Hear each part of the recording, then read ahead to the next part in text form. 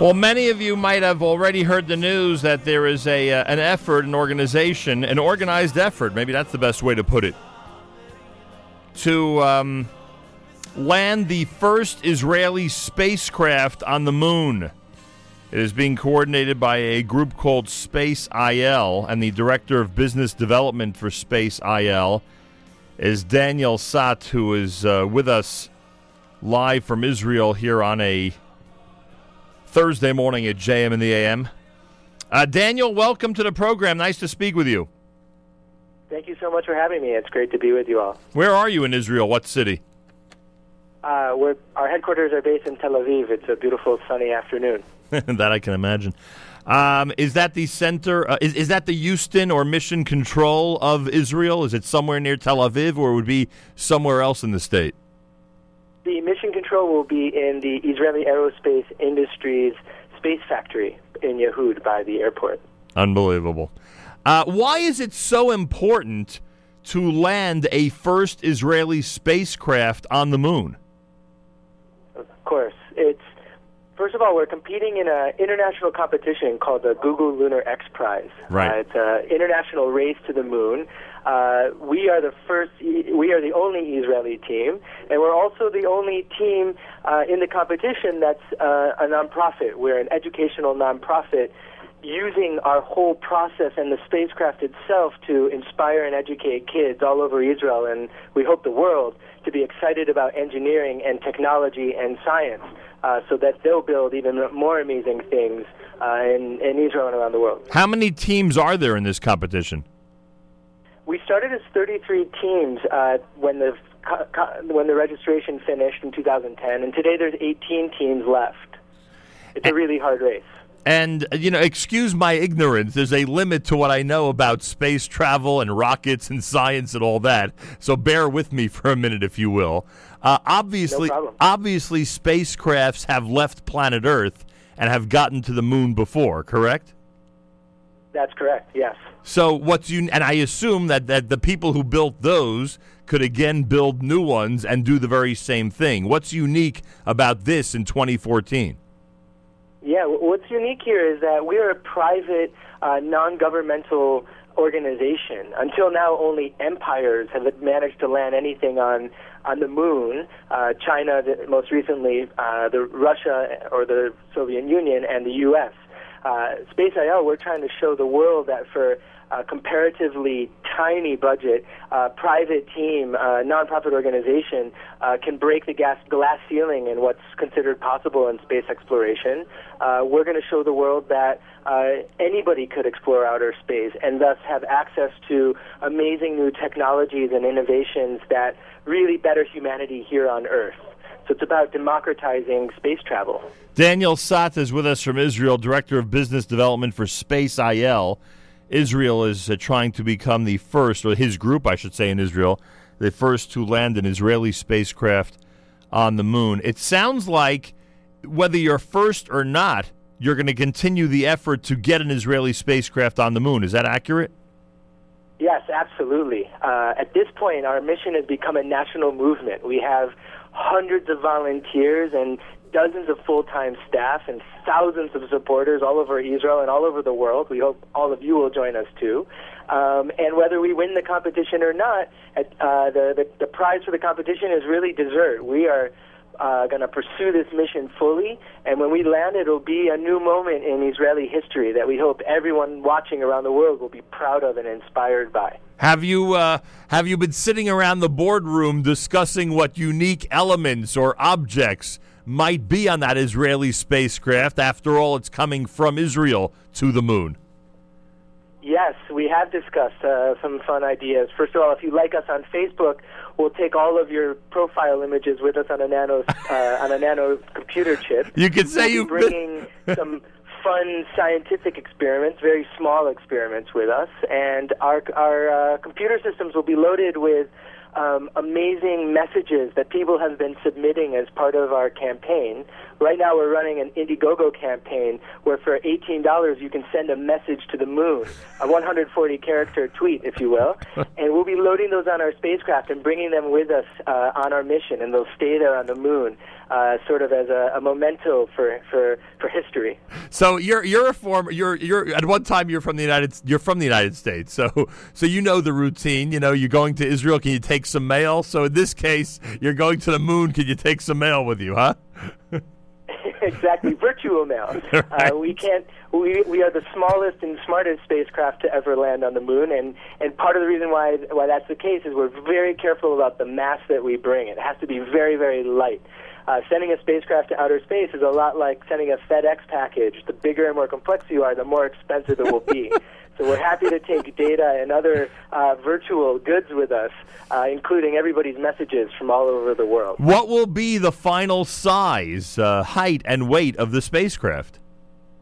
The size will be much like an American dishwasher on legs, about 280 pounds total. That's it. And how does it get to the moon? Gets to the moon with a combination of forces. First, we'll be launching on a commercial launcher, a big commercial launcher that's carrying something like a 4-ton satellite on it. We're going to hitch a ride. It's called piggybacking. When we leave Earth's atmosphere from the launcher, we'll separate from that, and we'll have a propulsion system on the spacecraft, and from there we will fly 200 to 240,000 miles on our own to the moon.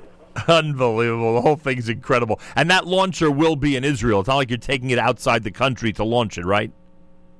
Unfortunately, Israel doesn't have the launch capacity to get us to a high enough orbit from Earth. So where will it be? We will have to launch from the U.S. or Russia or France. We'll know soon, but Israel can't get us high enough, so we have to launch from another country. Those countries should bid for the right to launch you guys. We think so too. I can imagine. So, and how are you being featured at the Celebrate Israel parade? Are you using that platform, the big parade with 100,000 people in New York, to just spread the word and try to raise as much money as possible? Well, we're coming to New York all of next week. We're going to be on the ground presenting at many of the Jewish day schools in the region, telling our story to the kids. In the evenings on May 28th and 29th, we have really fun events set up. If you go to our Facebook page, you'll see all the details you need. And then on June 1st, we're going to be co-headlining the Celebrate Israel parade, where a model of our spacecraft will be on a fun float, and we'll have really special prizes and gifts for everybody. And it's all about telling the story and having people all over New York sharing our mission. We want as many people from the New York region to join us, to be a part of history and join us on our journey to the moon. So if you see something on Fifth Avenue that looks like a dishwasher, that's you guys. Exactly. Unbelievable. Exactly. All right, how do people... A blue and white dishwasher. A blue and white dishwasher. How do people support the effort? If they want to see Space IL accomplish its goal of getting the first Israeli spacecraft on the moon, how do people go ahead and support this effort? We have a live campaign running right now on Indiegogo.com. You can find all the details at spaceil.com, and folks can join our mission. We're running a campaign. For $18, you can send your own message to the moon, and we'll also send you a virtual ticket to the moon with your name on it, and you can print it out and put it on your wall. And we have a lot of other fun perks, T-shirts and official polo shirts, and you can put your name on the spacecraft. It's really about people's participation. We have most of the funds we need, but at this point, we want everybody to take the spacecraft to be their spacecraft, too. Unbelievable. What are some of the other cool items when people get into the higher categories? Is there anything extra special? Yeah. We have one perk where folks will inscribe your name on the spacecraft and send you a beautiful commemorative plaque. Ooh. And for one really special person, they can join us in our control room during the launch and landing. Oh my We'll have gosh. one special seat for somebody who steps forward and supports us. To join us in the control room. What's the total on that one? How much does somebody have to give over to you guys for that one? That's That's a $100,000 seat. Oh, that's a great one. I love it. By the way, I like the plaque idea. It reminds me of the old joke where the spacecraft can't get off the ground because there are too many plaques when it comes to a Jewish spacecraft. Yes, exactly. From the Aliyah, the first Aliyot. Right. There was the joke that the plaques would weigh down the plane. For us, we're not putting plaques on the spacecraft. We're engraving your name, and it will actually help us reduce the mass of the spacecraft. So the more names we get, the lighter the spacecraft will be, and the faster we can fly to the moon. You know the impact and the just the inspiration that Ilan Ramon of blessed memory gave the state of Israel and Jewish people around the world, and even beyond that, people who weren't necessarily Jewish. It was amazing what he was able to do in those few hours of video that we have from his mission. Yes. Right. It sounds from the way you're describing it that especially the youth in Israel are getting into this project and feeling like it's their own. They're also gaining some national pride, Jewish pride, inspiration from the whole thing. Is that Absolutely. Is that an unexpected byproduct of this project? Not unexpected at all. It's all according to plan. All of our engineers were studying and growing up during the time of Ilan Ramon's mission, and many of them continue to pursue engineering and science in his legacy.